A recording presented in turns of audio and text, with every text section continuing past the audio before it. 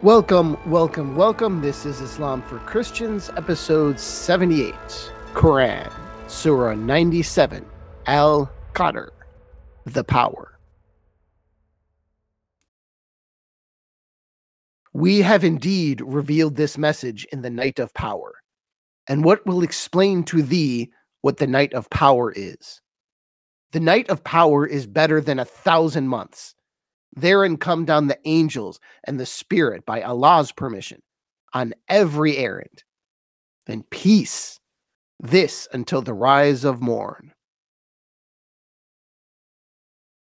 And now the Arabic, as recited by Saad Al-Ghamdi. بسم الله الرحمن الرحيم إنا أنزلناه في ليلة القدر وما أدراك ما ليلة القدر ليلة القدر خير من 1000 شهر تنزل الملائكة والروح فيها بإذن ربهم من كل أمر سلام هي حتى مطلع الفجر. The Night of Power. That's the translation of Yusuf Ali, which is an older modern translation, which is approaching about 100 years old. Now, I used Yusuf Ali's version in this just because I think it sounds the best of many of the ones that I've read. Now, of course, that's not a value judgment. I just find the use of the word power specifically here to be more poetic and appropriate. However, of course, this translation varies wildly, extremely wildly. Almost every translator has a different word for it. It's the night of fill in the blank, the night of power, the night of honor, the night of glory, the night of decree, the night of predestination, the night of determination, the night of majesty, the night of destiny, and so on. So why are there so many variations? Well, it's the result of the two words being used together here that turn the phrase into a grand mystical term, a term that just defies easy translation. Now, you see the word night in every translation. It is night of whatever. Now, this is a common Arabic construction where you modify a noun. You say the noun in the indefinite form, as in night, not the night, and then you add a modifier in the definite form, usually by putting an L in front of it. That's basically the Arabic word the. When this happens, it sounds like the English construction, something of something. You have one word modifying another, but both are important to the phrase. In this case, the Arabic is La ilaha al-Qadr, or La ilahi al-Qadr, or La iladhu al-Qadr. The word La ilah is key here. It's La ilah, not to be confused with La ilah, there is no God. La ilah, this is night. And then Al-Qadr. We'll get to that. But first, let's go over the word for night. So this word, La ilah, is translated as night. But that's not entirely the whole story. There are two forms of night. There is the masculine la'il and the feminine la'ilah. The masculine form is simpler. It pretty much just means night, night in its simplest form, the opposite of day. But when you take this word and you put it in the feminine form, which is the one that the Quran is using here, la'ila or la'ilat, depending on your pronunciation, this feminine form means something bigger, grander, something more mysterious, something greater than just night. Like night, but more so. As often in Arabic, the feminine usage means you should be on the lookout for something of great importance or complexity or grandiosity. For example, in the more modern usage, a Laila can mean a dinner party.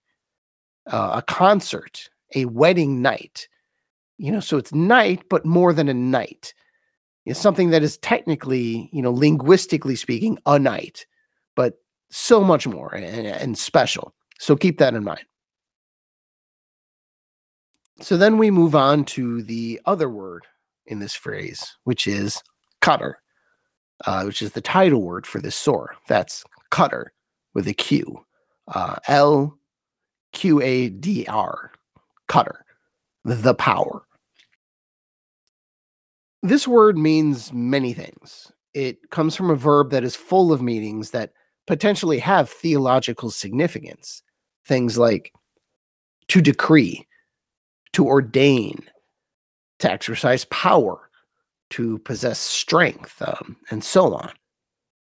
And the words that branch out from this verb into noun and adjective form are pretty similar, like divine plan, predestination, destiny, fate, omnipotence, almighty, all-powerful, and so on.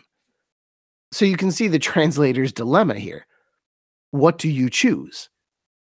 You have these two words you need to somehow put together. And, so first you have a word that means basically grand and unforgettable, majestic night. And then you have a second word, which is a modifier with all sorts of ambiguous and mysterious terms that relate to the power and the glory and attributes of God. Now, I think night of power works best, if only because power is sort of a general word. It can capture the more specific words that are kind of downstream of it because it's so non-specific. Power is the source of that river of words that comes later. So rather than use the downstream words, use the word at the source. Again, not that there's anything wrong with the other translations. And frankly, every single person who's done a Quranic translation knows infinitely more about Arabic than I do. But for the sake of simplicity, we'll just use the term power from here on out. So, the night of power. As the second line in this surah says, who will explain to thee what the night of power is? Like so many things in religion, it has the common, basic meaning, and then a few other meanings hidden within it. So let's start with the basic meaning. Now, this is Surah 97, which immediately follows Surah 96 in the semi-random order of the Quran, and unusually so that the numbers actually mean something here. It's usually, one surah after the other. That doesn't matter. They're not linked. You did see an earlier example of this. I think it was 105 and 106 were somewhat linked, maybe even arguably the same surah, but that's not usual. But you have something like that here. Surah 96 contains the first words ever uttered by Gabriel to Muhammad. And this, Surah 97, is usually understood within that context. The night of power is when the Quran was first revealed to Muhammad.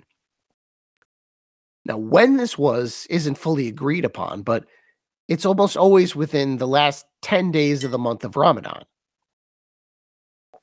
And of course, that's a lunar calendar, keep in mind. So, sometimes it just refers to that specific time of year. Again, lunar year, where some believe, because of the words of this surah, that any prayer during this time of year, and again, time of lunar year, so you can't think in terms of the solar calendar we're used to, but this time in Ramadan is believed to have special power, where, like I said, a prayer during this time of year will count for 1,000 or more even, if you actually do the math based on this surah. You think we have one night versus 1,000 months, as is being said here. Let's just call a month 30 days. If that's the case, the night of power is worth 30,000 days, which is 80-something years. So, theoretically, According to that tradition, one fully completed round of the 5 daily prayers could actually cover most lifetimes if it is done during the night of power. And who can explain to you what the night of power is? And of course, you can't really fully explain what the night of power is. It's not that simple. That math I gave you, there are very, very few Muslim theologians, commentators, legal scholars, whatever, who think that's what that really means, or at least that's only what it means. That number is almost surely a literary device, for human ears, a nice, large, round number to point to how special this thing is. As in, there has never been another night like the night of power. The angels and the Spirit of God, they come down, and then peace until the morning. Now, like the 1,000 months, this can mean a number of things. What does it mean when the angels and the Spirit of God come down, and then peace until the morning? It could just mean, for some, that praying on the night of power during Ramadan, conscious of this special power, will give you peace until the morning. But also, there is the larger picture here. What is this night? What is this peace? And really, what is morning? Well, you could say peace is living on God's path and taking in God's wisdom, living life God's way. And the morning is actually a person's death, when you will be resurrected and live in the new creation. Or the night could be a person's death. The peace is the in-between period between death and the last day. And the morning is life everlasting in the eternal presence of God. And also, it could refer to the process of revelation. In this case, what is this night? It's a time of revelation, as in, it starts when, in a time of spiritual darkness, God shines his light upon the world to illuminate it, to light it up. This is when revelation to a prophet takes place. When God appoints a messenger to renew his religion that has been obscured and misunderstood over time. So it's a cycle that happens again and again and again. Or should I say it used to, because according to Islamic doctrine, this won't happen again. Muhammad's ministry goes to all people and will only end on the last day. Or, if you really want to expand that, you could apply that same cycle to the tradition of having a Muslim renewer, as Muslims spoke of in the famous hadith. We went over it in a previous episode, that there would be a Muslim renewer every 100 years. Now, here we hear about 1,000 months, right? That's not really that far from a century. There are just so many ways to go with this. Here's another alternate version. You could view this in a timeless manner, just removing earthly time from the whole equation. Perhaps the night is only powerful in the mind of the believer, and the deliberate veneration of this night, it acts as a shield against wicked thoughts and inclinations. So the night itself may not have special existential power, but its potential to focus a person on God does have that power, which is similar to a lot of religious laws in general, and especially in religions like Islam and Judaism, because all those rules are not really important in a technical sense, in an existential sense. They're important in a devotional sense, meaning the point is not necessarily that God really cares if you accidentally violate a dietary law. The reason the law exists in the first place is not because something is really, at its essence, inherently unclean.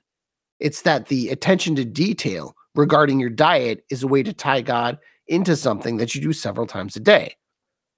And the same is true with ritual prayers. Same with a bunch of other things. The devotion is the point, not necessarily technical compliance with a law. It's a way of being with God. And as you can infer from this surah, one night with God is worth 1,000 months without God. So you see the versatility of these 5 lines, which is only fitting given the ambiguous title of the surah, the power. It's you can see the large, broad fishing net here that these words are casting. And one other thing to talk about here. You may have noticed the use of the spirit in this surah. The line, therein come down the angels and the spirit by Allah's permission on every errand. The spirits could be a Holy Spirit. That really, really sounds Christian. Now, what does that mean? Therein come down the angels and the spirit by Allah's permission on every errand.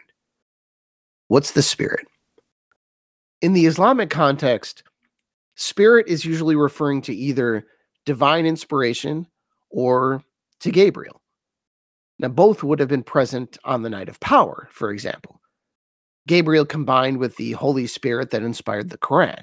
Oops, did I say Holy Spirit again? Well, yes, that's kind of present in Islam. It's just spelled with a lowercase h and a lowercase s. The Arabic word here is ru, or al-ru in this case. That's ru with an H sound at the end, which probably didn't come across. It's that kind of thing we don't tend to pronounce in English, but it's super important in Arabic and Hebrew for that matter. Now, this word, ru, it's a catch-all for all things spirit. A ghost, a soul, the spirit of life, or even a spirited person, or a spirit, the Holy Spirit, whatever, and so on. So it's the Holy Spirit, lowercase letters. The root verb for al-ru means to go away, to leave, often to leave specifically at night. So you see how the Arabs get the noun form here, something that goes away in the night. And the noun form of that verb is something that has left, like a human soul, or a divine spirit which has left heaven and come to earth on the night of power. Interestingly, if you were wondering, Ru is not the word for angel. That's Malak. And it's the Arabic word used in this surah right before Ru. It's so they're different things. And they're separated by a wa, which is an and in English. So again, they're clearly separate things being used here. Ru is not the same thing as an angel. Gabriel is not the Holy Spirit in this surah, and vice versa. So theoretically, you could argue this is a Holy Spirit in capital letters situation. And the word spirit is also used in other very Christian sounding contexts in Islam, including the virgin birth of Jesus in Mary. But still, despite this, the Holy Spirit is usually just said to be an angel in the official Islamic telling, lest things get a little too muddled, a little too Trinitarian. I think mostly this presence of these separate angels and Holy Spirit thing, I think it was just overridden by the larger sensibility of the Quran. Maybe, depending on your point of view. But in a much larger way, the interpretation of Muhammad obviously counts too, who did not like the idea of the Trinity and would basically say, yeah, the Holy Spirit, that's Gabriel or angels or something. Or at least he didn't like the specific words that he was hearing, or possibly misunderstanding that described this whole situation on the night of power.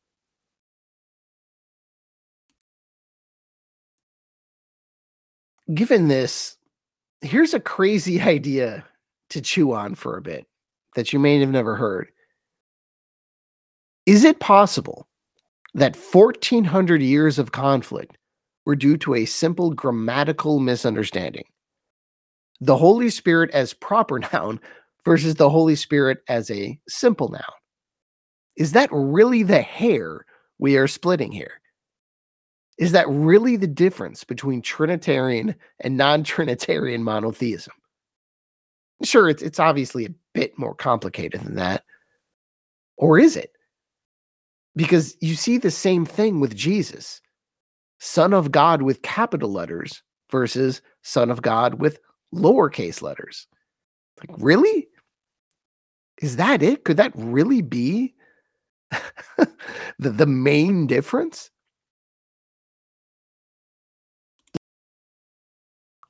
So, if Muhammad is right, and there is no Holy Spirit, with capital letters at least, what to make of this word that is littered throughout the Quran and interpreted a zillion different ways, or reduced to simply an angel? Now, really, just about any opinion on this matter is valid, because the Quran and the Hadith use this word for spirit in so many different ways that it just loses any precise meaning. And of course, that's fitting. That's fine, because it's not exactly a word of precision in the first place. So make of it what you will.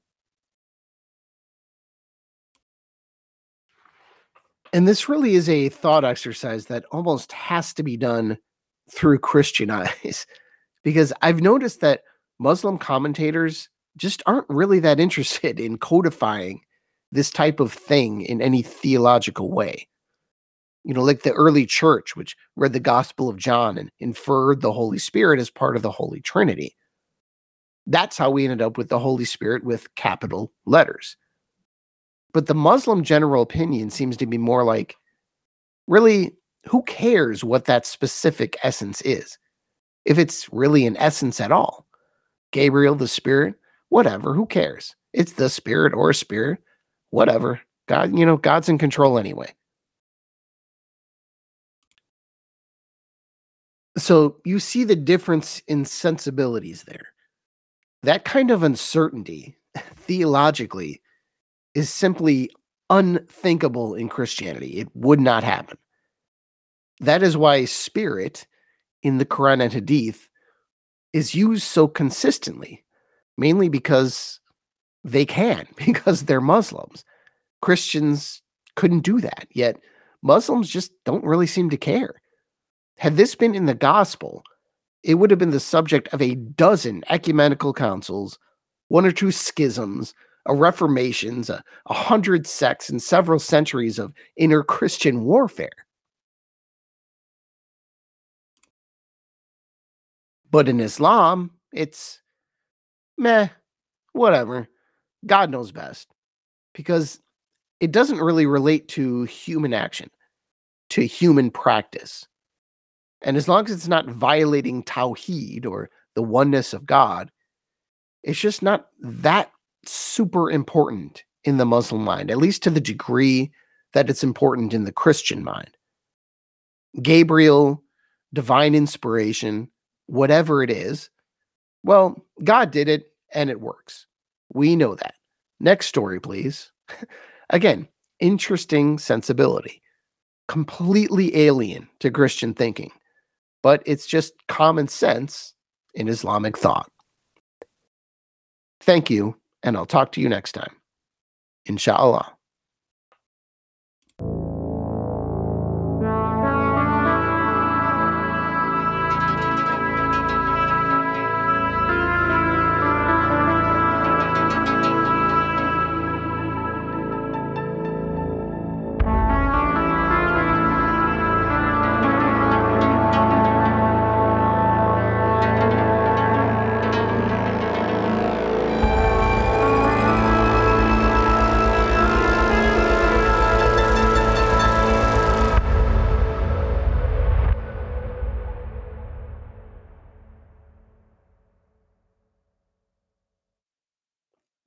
Thank you for listening to Islam for Christians. Please subscribe wherever you get your podcasts.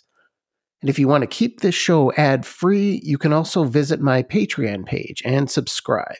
I'm at patreon.com/Islam for Christians.